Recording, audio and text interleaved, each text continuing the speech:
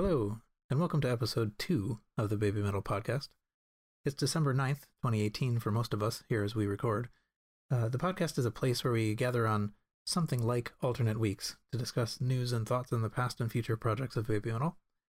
We invite you to join us whether you're a longtime fan or have only just arrived. I am Paul, and I am joined by Kevin. Hello, everyone. And Garrett. Hello. And Vars. Hey. All right, so we have made it to episode 2, and that we're recording this actually just after the last known scheduled live appearance that we have of Baby Metal. So they've just finished playing in Australia, and we will start talking about these things. So the first thing I think we can talk about is the date that they just played in Singapore. They opened for Judas Priest December 4th. At Zepp at Big Box, and so that was basically the first thing that they did after the Japan shows, and they played relatively short set, but so just so I'm not the one doing all of the talking, what thoughts did you have about the Singapore set? Oh, and I would like to say also, just as a preview, that I'm planning to talk after this about the number of members that there were. So just sort of more specifically about just like Singapore and the show, and we'll definitely be talking about the person who was in the third spot. I was personally interested they played Metataro there. Yeah, nice to see that back in the rotation. Excluding duet with Darth Vader. Yes. Right, exactly. I guess they'd rehearsed it for that, and so they had it ready. Elevator Girl too also made an appearance, which was somewhat surprising. That had never been in. I guess, well, it showed up in the festivals, but it never had been in festivals before, and I wasn't expecting it in Singapore, but there it was. I was excited. It was a good set list, I thought. A little bit of new, a little bit of old. You said we're going to talk about the lineup a little later, but it was nice to see. I'll just say it was nice to see 3. Yes, I agree. I think it's quite possible we can't split this up. But I mean, so one definite thing that I felt was there was a lot. It was a pretty anxious year. It was a pretty down, at least second half of the year, and I really did sort of feel like, well, I got a little bit of this at the Dark Knight Carnival, but Singapore was really the time when it really felt like the mood shifted dramatically. That they were back to 3. You know, there was someone in the third spot, and they didn't have any extra dancers. They played Elevator Girl, Metataro. It really sort of felt like we're back somehow. Yeah, and all the social media I'm involved with and people I know, I would agree with that assessment as well. Everybody that I saw was elated to see just 3 girls on stage. Definitely, and I think it was interesting that, I mean, I wasn't expecting, I was sort of more, I was put into a better mood than I was expecting to be by something like that. I mean, like, I was surprised. If we were manipulated, we were well manipulated, I think. Yeah, just to set the expectation I had going into it, I was expecting to see a carbon copy of what we got in the US and Europe, with 4 people on stage and a similar setup. Sure, exactly. The other thing that was kind of cool about Singapore was that we have, I assume most people know this, but they went to Singapore. They've gone to Singapore, I think, a couple of times, but there was a documentary that they made in 2012, I think, when they went, very early. It might have been, I don't know if it was their first abroad show. It might have been. They gone a couple of times? I thought that was their first time back since. Well, there was some sort of anime fest or something that they went to, which I think was different. I think this, but I think their first sort of headline thing, I might have it wrong, but at any rate, right around in that early area, they went, and there was a documentary that had at least a little bit of them going around town and like going into like getting pictures by the fountain and stuff like that. And so a lot of people had a lot of fun going, the fans who knew this documentary inside and out got to go and revisit all those places and sit in the booth where they ate the noodles and, get a picture by the fountain and get a picture with the little light up pens. And somebody, at least one person I know, bought the same pen. They still sell that pen in the same shop. Yeah. Yeah, that's go pretty ahead beautiful. And write that down real quick. Yeah. No, in fact, actually, somebody mentioned that when they went into the storekeeper knew like what all the things were that they were going to want. You want this snow globe, you want this pen. That's incredible.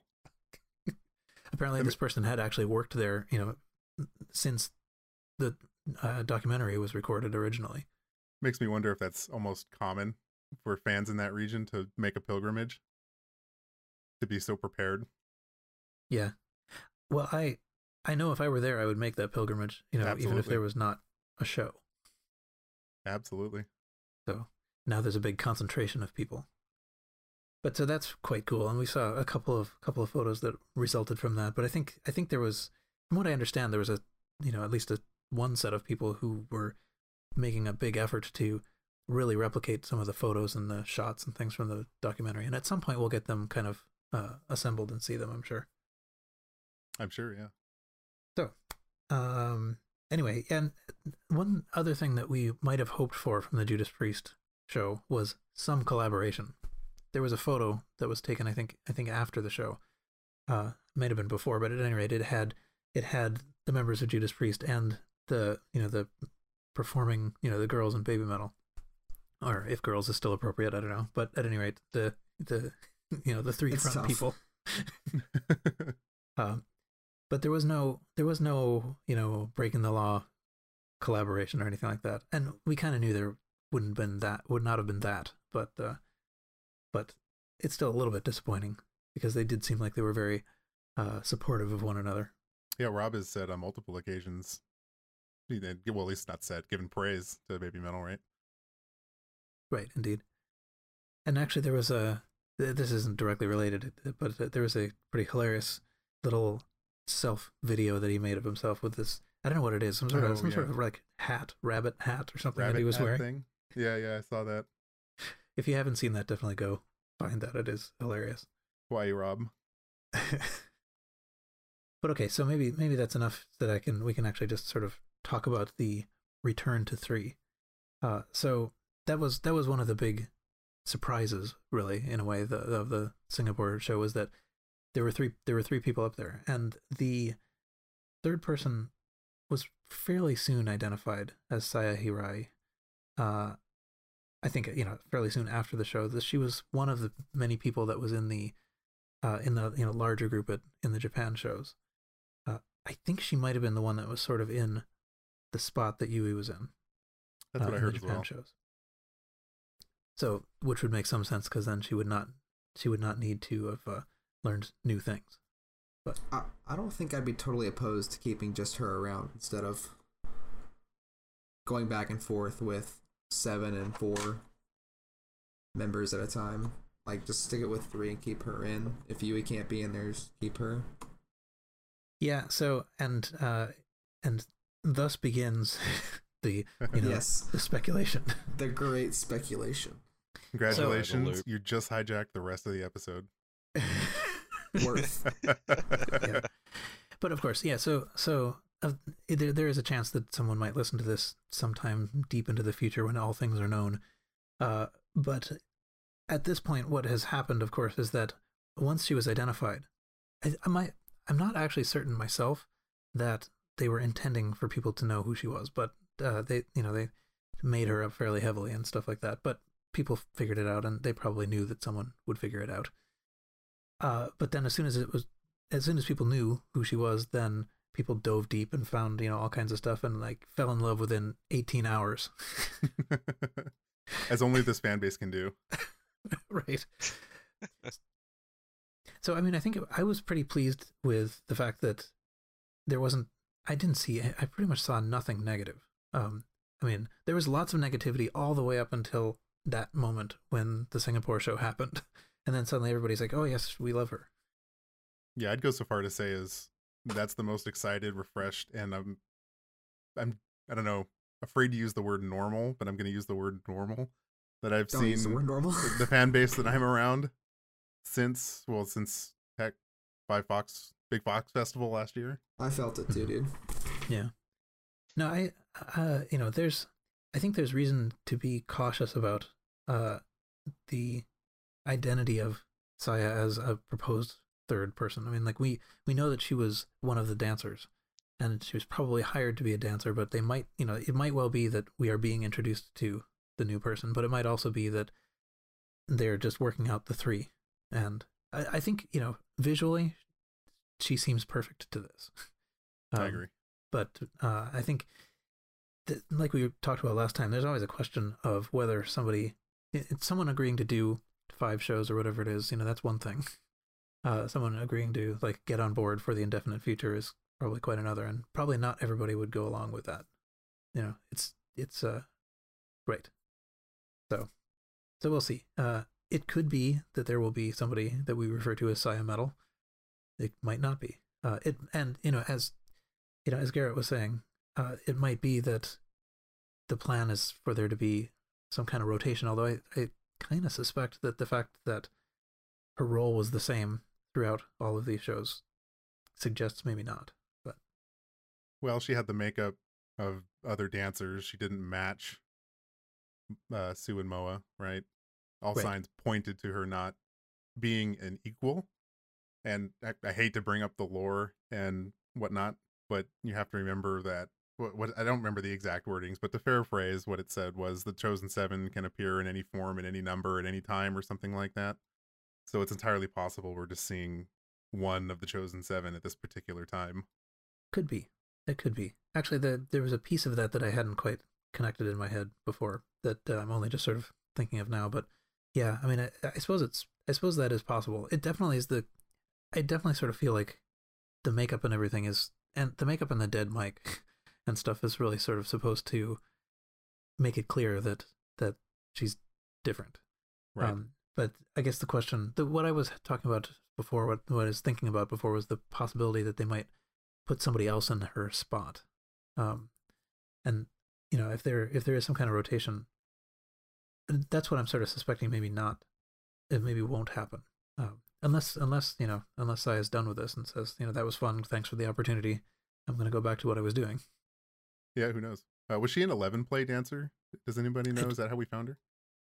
I believe she was not. Okay. That's kind of interesting in and of itself. Yeah, I think you're right. I think it was I'm saying right because I'm reading the chat room. That's not very useful. But yeah, it was another group. I don't think it actually has any direct connection to 11 play. 11 play being Mikiko's dance group. Right. If you don't know who that is, for those of you listening, the choreographer for Baby Metal has her own dance troupe called 11 Play. And the community did a great job identifying the 2 backup dancers from the US and EU tour as dancers from that group. Right. Yeah, so there's another group, and I'm I don't know how to pronounce this. I don't know what language this is even in, but La Vie en Link was the group that I think it's been through a couple of iterations, and I think it may be defunct anyway. But that was who Saya was. That was the group that Saya was in. So okay. Anyone else wanna keep going at this speculative topic? Well, we can keep going around in circles all night if you'd like. I would not like, but still, Vars, did you have anything that you wanted to add to this? You will have, I think, a lot of talking to do in the next topic anyway. But yeah. All I can say is that she's great on stage, and I hope she becomes a permanent member. Okay.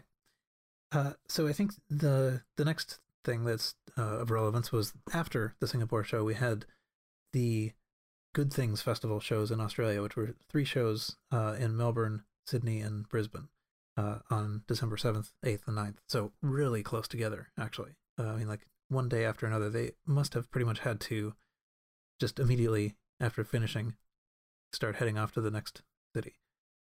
But so we are fortunate enough here to have someone who was at the very first Australia show.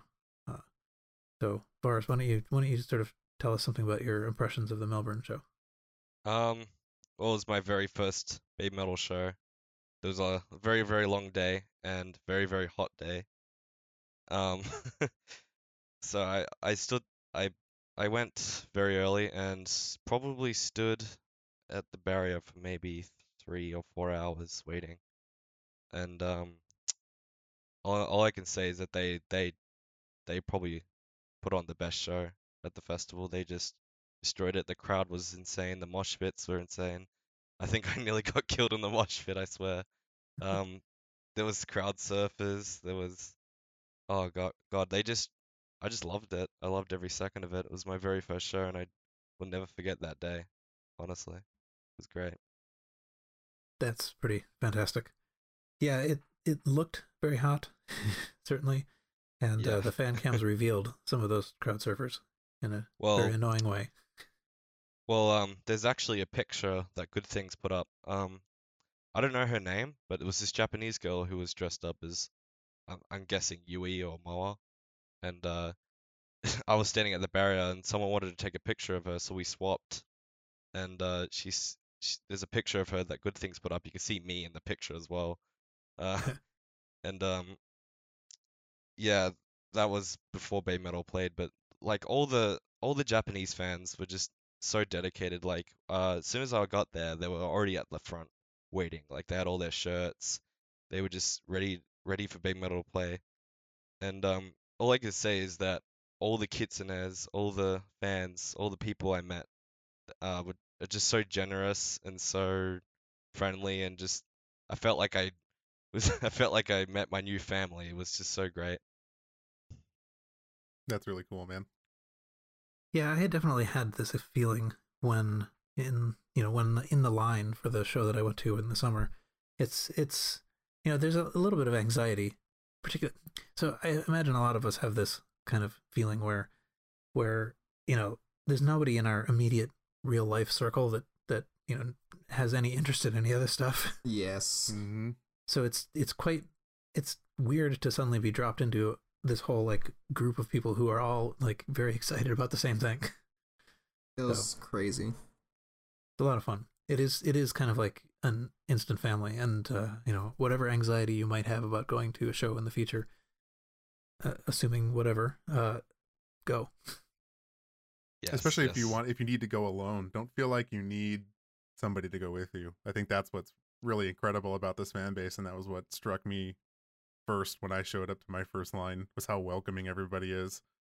Oh yeah, definitely, definitely. I did go with a frequent member on the server, known as BM Down Under, please. And Uh, I asked him like before this is like long before the shows, and I asked him where he lived, and he only lived like 20 minutes away from me. So we decided to meet up the station, Awesome. and we got there, and he's never been to a show before, so I guess we sort of just guided each other, and we hung out the whole time, and yeah, it was really really great. How about the extracurricular activities associated with going to a Baby Metal concert? Did you Yes, partake? Did you enjoy? yes, so like the after party, you very mean?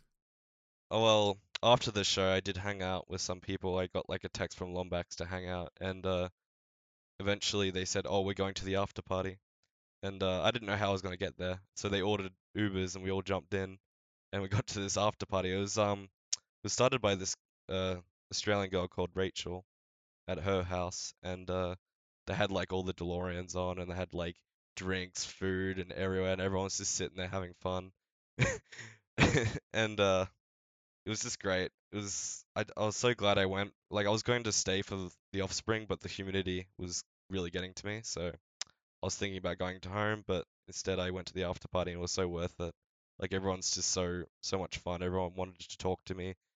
Uh, even some people like sat down next to me and were talking for like an hour, for hours, and yeah, it was just great. So great. Awesome. Yeah, very cool. And it's really cool that you didn't have to travel and super far for this to happen. Well, yeah, yeah. Like I didn't, I didn't know, I didn't know how. I don't have a lot of money, so I don't usually go to overseas shows, and this when they came here, I was just so excited. Like it felt like all these kitsunes were coming to my home and hanging out in my home. And also, I found out there's a lot of Bay Metal fans in Melbourne. That surprised me a lot. Yeah, Time to well, start so coordinating meetups. yeah, exactly. Yeah, yeah. Great. Yeah, I do kind of wonder about the bands that played before Baby Metal because, of course, if all the Baby Metal fans head for the barrier immediately, none of Yeah. their fans can get there, and they're Well, our guys aren't going to give up any spots. From what I saw, the Good Things had this sort of setup where it was stage 1 and stage 2. So like one band Mhm. played as the other setup, and we stayed at stage 1 because that's where Baby Metal was playing. And for the most part, like we were like all at the barrier, like right at the front. But I'm pretty sure all the fans of the band were just in the mosh pit, like killing each other, and so Yeah. you know it was fine. And the bands were really good. Like I actually did enjoy watching the bands before Baby Metal, so that was a plus. That's good because sometimes when they're playing with other people, the acts preceding them can be hit or miss. Yeah, yeah, definitely, definitely. The bands we saw at stage 1 was Void of Vision and North Lane, both very heavy metalcore, genty bands. So it kind of set the Nice. mood for what was coming up. Yeah, and it did. And Good Things, at least itself, did seem to, uh, they promoted. They actually some of the Baby Metal fan group was tweeted by them. Like as part of their own promotion. So they've been very supportive of Baby Metal throughout this whole thing. Definitely. Like I even tweeted at them a couple of times, and they retweeted my stuff. So, Excellent. I've definitely supported them. They're great. I love them. I hope they do another one next year. So so this was there were 3 shows. You went to the Melbourne one on the first day, and Yes. the so let's see. It was I don't know if it was actually hotter, but I definitely had the feeling that they were more caught off guard by the heat on the first day than on the subsequent days. Yeah, in Melbourne, the humidity was very surprising because we're usually colder than Brisbane and Sydney. Brisbane and Queensland in general is a lot hotter than Victoria. So the humidity was a very, very big surprise for Melbourne. Yeah. I did sort of feel like you could see it that they were surprised. Well, But the water that was spread on us was bringing all the body heat, and the flames from North Lane was really getting to me. yeah. I was sweating so hard that whole day. So another thing that I thought was kind of interesting comparing the Good Things show. So for some reason in the Melbourne show they didn't have the backdrop. I didn't notice that till I went back and looked at it again today. Yeah, I was But thinking that as well. That was for all bands as well. I think it might have had something to do with the stages. I'm not sure, but they had like for all the bands, they had the backdrops in Sydney and Brisbane, but Melbourne there was no backdrops at all. mhm. I And didn't even realize that. it was actually a little strange because you can sort of see through it. So there's like people walking around in the back and stuff. And yeah, I noticed this earlier today. I was watching some of the fan cams, and I do find it a little strange when you have a fan cam that's right at the barrier and you can see, pretty much just the stage and the sort of security area.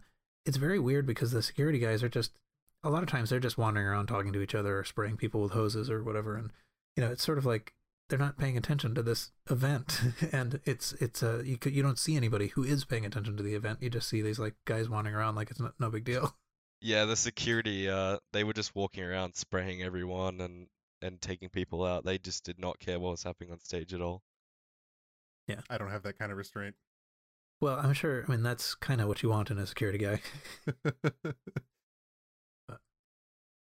But it was kind of cool to see some of the. There's a couple of little videos of them taking the stage from the back and things like that. I have one fan cam and it's just me screaming and crowd surfing, and it was insane. In fact, I think my favorite mosh pit part of the day was there's a video of it on Twitter and I posted it. But I wasn't the one that recorded it, but was Rotor Resistance, where the big wall of death opened up and everyone just smacked into each other. It was great. I was so happy to see that because I wanted Baby Metal to feel welcome when they came here. Yeah. As a Wall of Death veteran, I swear Baby Metal has the best ones. Oh, dude, you know what was I crazy to swear. me? You know what was crazy to me, right? Like I swapped spots with that girl, and I'm glad I did because she would have got crushed. Where I was the whole time, I was just getting crushed. I was stuck in Yeah. the mosh, like I was just getting destroyed. And that Bay Metal had like the craziest crowd out of all of them. Like North Lane had this sort of crowd that was sort of just punching each other in the mosh pit, but this one, Ew. Bay Metal, the whole crowd was just moving. The whole crowd was just jumping. Like I couldn't sit still for like 1 second without some dude just like coming up behind me and smacking me. Like it was insane. Bay Metal are just insane. Yeah. You hurt your neck, didn't you? Is that what you were saying? I think I hurt my neck from some head banging and the mosh pit. Yeah. Common occurrence. The morning I woke up, my neck was killing me. That's how you know you did it right. Yes, it was so worth it though. It was so worth it. And so for us, on sort of like remote people, there was we were sort of sitting in many of us were sitting in one of the discords and chasing fan cams around, Facebook and Periscope and stuff like that. I managed to see, I think, bits, well, maybe pretty much all of all three shows as they were happening through sometimes kind of potato-y cams, but that was actually a lot of fun too, even though it's not the same as being there. You still feel like you're participating. The thing that gets me is that I honestly feel like fan cams are great, but they just don't do it justice at all. Once you're in that crowd and once you hear how loud it is, like fan cams just don't do it any justice. You just need to be in that crowd and hear it for yourself because every song just sounds great and the crowd is just going nuts the whole time. But most of the time fan cams are people who can actually hold their camera and they're far in the back and it looks like the crowd is dead. But from where I was, the crowd was far from dead. Like I felt like I nearly died half the time. Yeah. It was insane. All right, but yeah. So I mean, I don't think I have too much that I wanted to say, but there were the three shows. My feeling was that the Sydney show was great, from what I could tell. I mean, like that was just spot on everywhere. And the Brisbane show, I think I would have said was maybe like great minus a hair, but Interesting. Social media, I think, might disagree with you there, Paul. I've heard a lot of people calling the Brisbane show the best show of 2018. Could be. Okay, yeah. Well, see, and I wasn't there. I was watching on fan cams. Brisbane. I mean, like, so the thing about the Brisbane show is that it also carries this kind of emotional weight of being, that's it. Nothing else is scheduled. That's the last show that we know that's going to happen, and it's now over. We know at least there's going to be a gap, right? So it definitely it's a little hard to watch that as it ends and they leave. Baby Metal Blues are real. Oh, dude, I was buzzing for days. I'm still wearing this fan-made bracelet that has Bay Metal Melbourne 2018 on it, like that I received from the after party. I'm still wearing it because I'm still buzzing. It was so good. Excellent. Well, I thought you were threatening to like not take it off even for showering. Yeah, that's cool though. That is cool.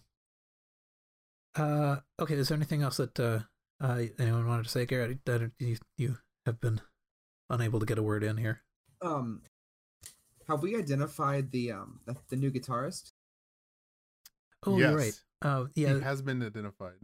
Yeah, so I skipped over that, but Yusuke Hiraga is the name I have. Not somebody I know, but I think from what I've read, maybe you guys know this better, but from what I've read, he won a competition that Omura was judging or something like that. So there was some previous connection. Oh, interesting. I don't know anything about him other than he was found and we found his name. Yeah. Nice. I'll look into it. As far as I know, I mean, like it I think it sounded great. I think it sounded better than like, some of the Japan shows. Yeah, it's interesting. Each guitarist kind of puts their own flair on everything. And Definitely. it was kind of refreshing to hear a new take on some of these songs we've all listened to thousands of times. They're still the same songs, but you can hear subtle differences in just kind of how they're played and almost how they're tuned during solos as well. Mm-hmm. Yeah, that's definitely where you can hear the differences. I also kind of appreciate there being differences just because it sort of solidifies my belief and ability to argue that this stuff isn't pre-recorded. Sure. Oh man, it was so good. The commies destroyed it. He's still so excited about it. The distortion Love it. was, oh my god. The high energy was just, oh my god. I actually don't remember if this was true in the Japan shows, but I definitely noticed I'm pretty sure in Singapore and definitely in the Australia shows that at the beginning of Distortion they've changed it a little bit. There's this like it's a little bit like the beginning of, what is it, Tale of the Destinies or something. There's this like radio static and the whoa whoa whoas are sort of fading in Oh from the yeah. background. It's not the same as the other ones. Yeah, It was a bit of it a was different nice. I liked build it. up. So I was wondering what it was. I was like, what is this? Gimme Chocolate or what's going on here? But Gimme Chocolate already played, but it was Distortion. So yeah. Yeah, and that's the stuff that I imagine exists only for the concerts. I mean, that's probably not going to be on any released album. That's, we already know how this song starts. Yeah. The moral is get to a show. It's the best way to experience the music. Dude, Yeah. do it now, please. Don't Well, miss it, dude. I'm so hyped. Yeah. Whatever the next one is, yeah.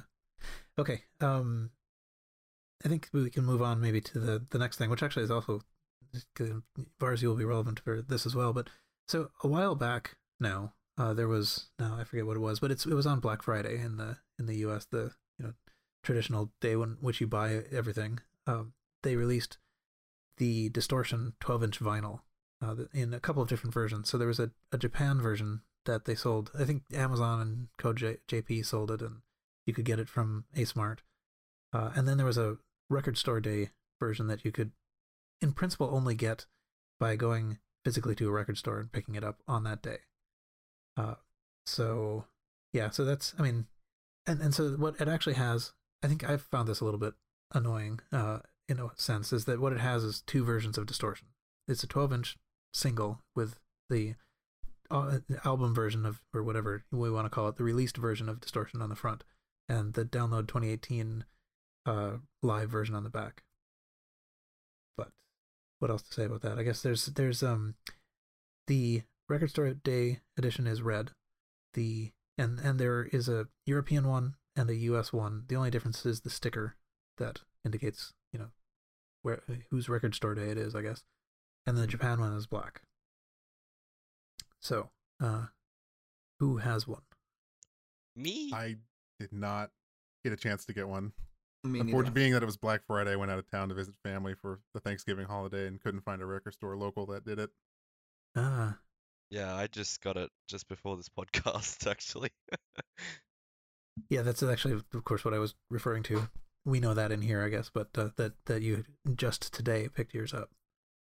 Yes, and I opened it up, and it's a very, very beautiful red. I don't know if it's transparent, or I don't know the differences, but it's see-through and it looks very, very nice. Like photos don't do it justice at all. But did you play it? Well, I need to get a new stylus for my turntable, so not Oof. yet. Not yet. Yeah, so I went out on, I determined that there was going to be a store that was likely going to have one. And, basically it's a chain. I knew they'd ordered at least more than zero, and this was their flagship store. So I went out.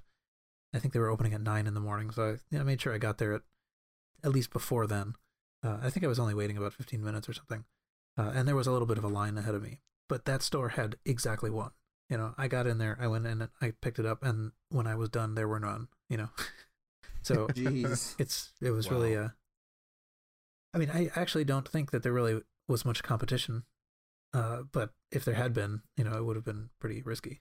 Well, yeah, my record store wasn't participating in the Black Friday one because, I live in Australia, so it wasn't that big of a thing here. But my record store said, do you want me to pick you up and see if we can get one? And I said, yeah, sure. They were able to get one, so don't think it was a very big release for Record Store Day. Yeah, and I think it's still possible to buy them. Actually, in fact, there was actually an Australian store that was selling them, as I recall. I don't know if they're still available. So Garrett, you said you had one. Do you have both of them? No, I do not have one. Oh, you don't. I Okay. really want one though. All right. I have.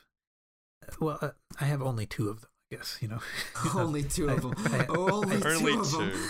I don't have Just- I don't have the just need European two. red one, but I do have I have both the Japan one and the Record Store Day one, and they do differ. The cover art differs a little bit in that the Japan one is kind of like I don't even know how to describe it, but it's not exactly in color. It's much more muted colors. It's more like two-tone, whereas the Record Store Day one has more. It has the colors you're pretty familiar with from the digital single.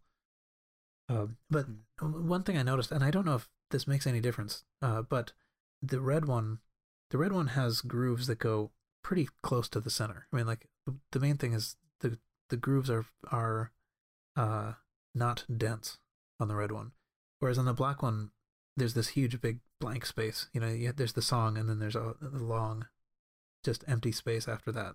So the grooves are much denser on the black one, and I kind of wonder if that makes any difference. If there's if they're clearly not pressed from the same actual master, even if they're pressed from even if they were made from the same wave file or whatever. But I don't know enough about records to know if the red one might be better. It might Well, sound better. As far as I know, usually black vinyl sounds better, like better fidelity, but don't think it's too much of a difference on colored vinyl. It really depends, like, on the people who press it and master it and all that kind of stuff. There's a lot of different things that go into it. Preparing for this episode, because I saw you ask this question in our little document, I did a little bit of reading on it because I was curious and I wanted to know. The conclusion I found and could come up with was that it doesn't matter, really. What happened is it's probably a different pressing technique.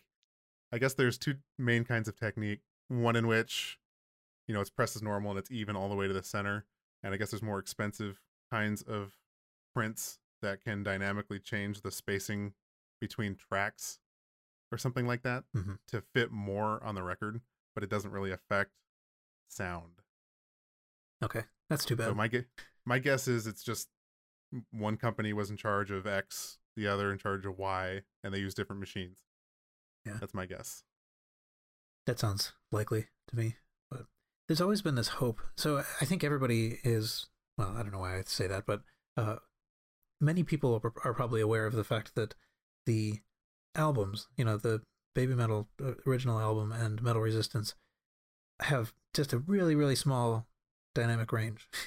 They're pushed as high up as they can go, and I've seen some waveforms of the the vinyl versions of at least maybe of both that make it seem like they have a little bit more dynamic range. But of course, I don't know if that's true. Some of that might be noise. I kind of think that someone checked into it and didn't really, in reality, find that the vinyl was much better. But there's always this hope that we're gonna somehow find a way to back out some of that crushed to the ceiling. I think that has to do with more with Baby Metal's mixing in general. But funny enough, sure, yeah.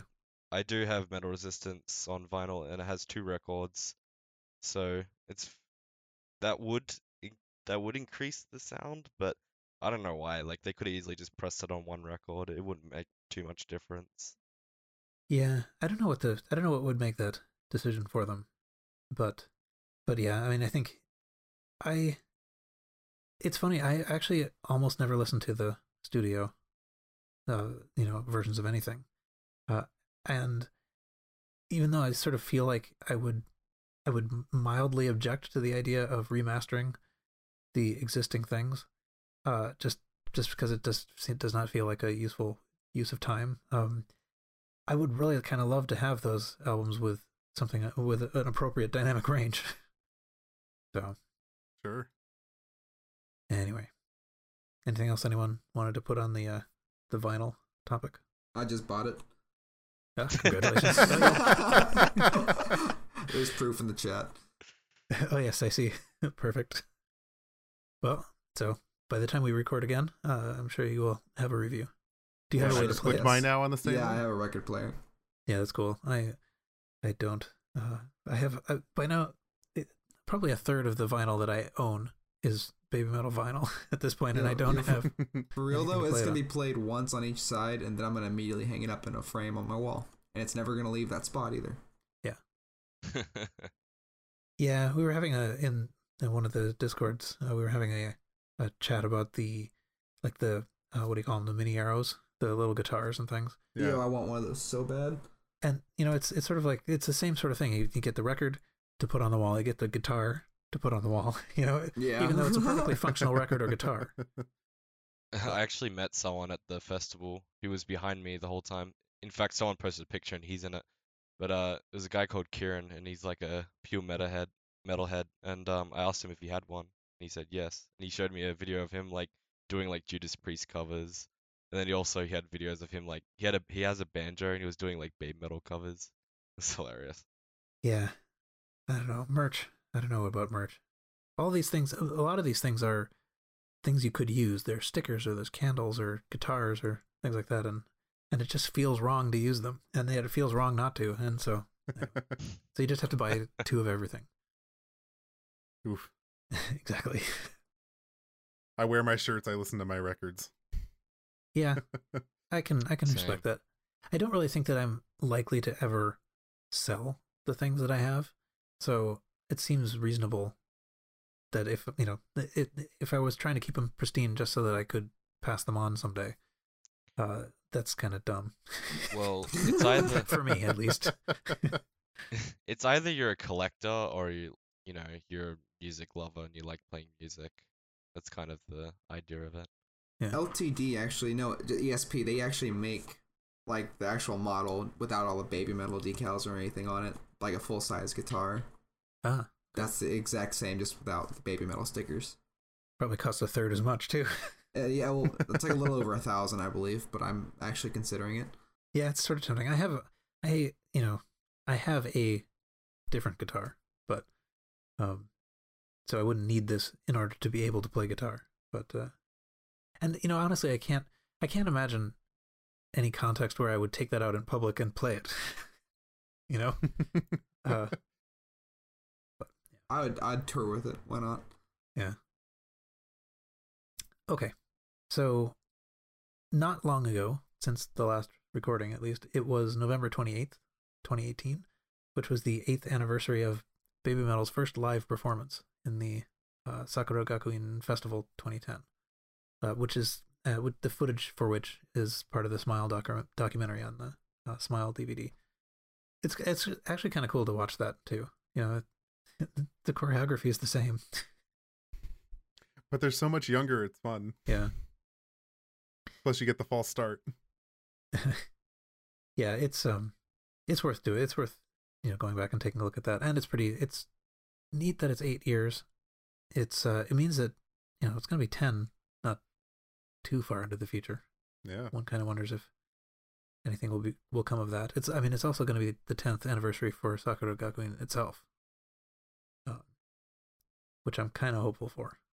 I've kind of decided, or at least in my mind, I've decided that we aren't going to spend a lot of time talking about them here, except in the future we have kind of what is likely to be kind of a news void coming up.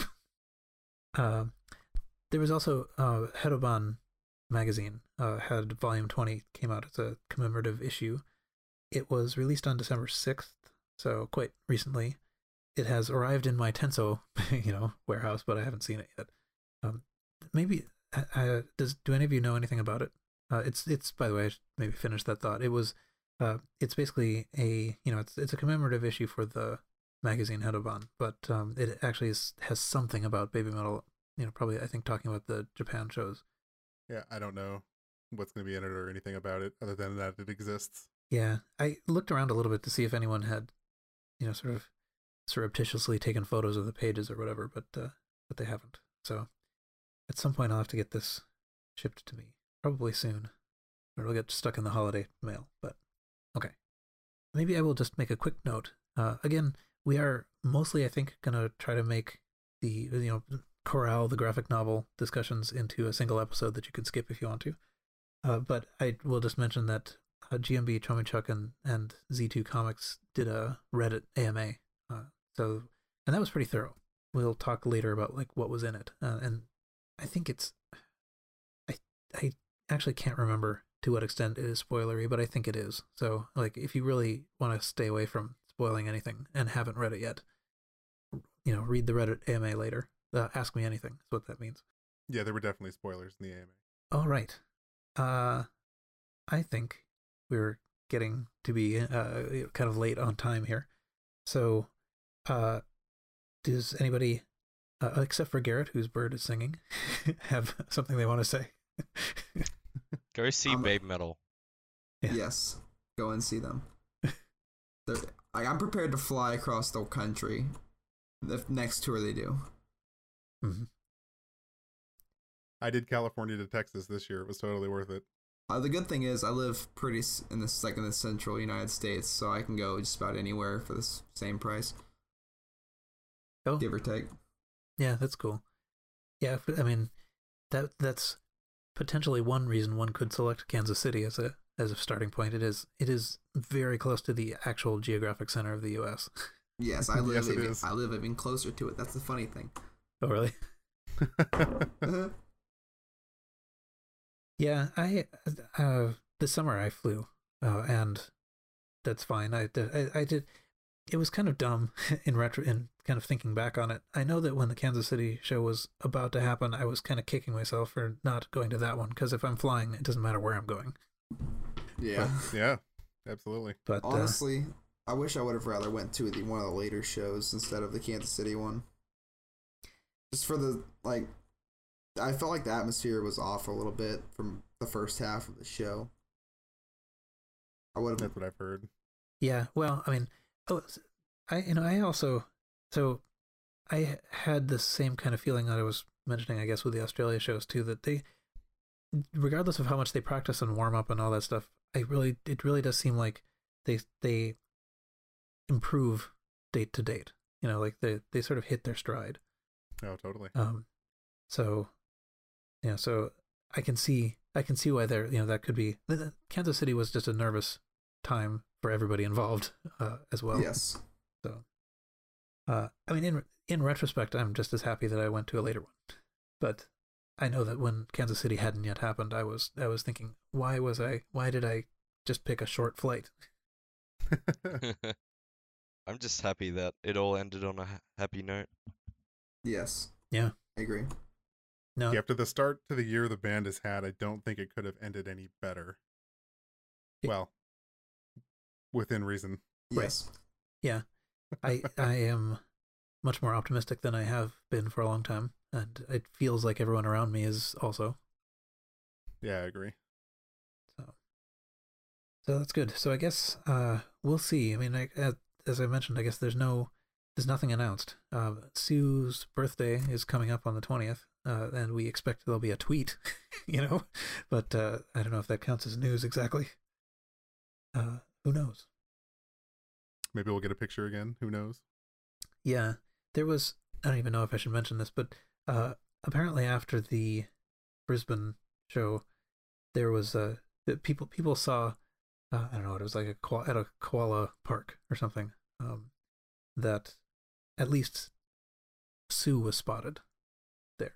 I think that's yeah. Ooh, all the Moa fans are thinking hard right now. Yeah. So I suspect, from what I understand, it was sort of a family outing, and it's, I suspect we may never even see any evidence of this, but it's still, it's kind of nice that it sounds like there was a little bit of chance to do tourism while they were there, and hopefully they did get a chance to hug koalas.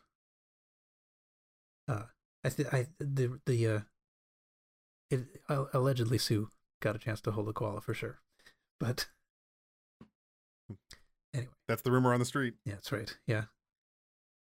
Anyway, okay. Anyone want to say get anything else in here before I close this down? No, that's it for me. I'm done. All right. So I guess that is it for this episode. You can join us on the Baby Metal Podcast Discord to continue this conversation, and rating the podcast on whatever platform you listen to it on will help people find it, so please do that if you can. We'll be back here in something kind of like 2 weeks, we believe, and we hope you'll join us when we're back. And until then, see you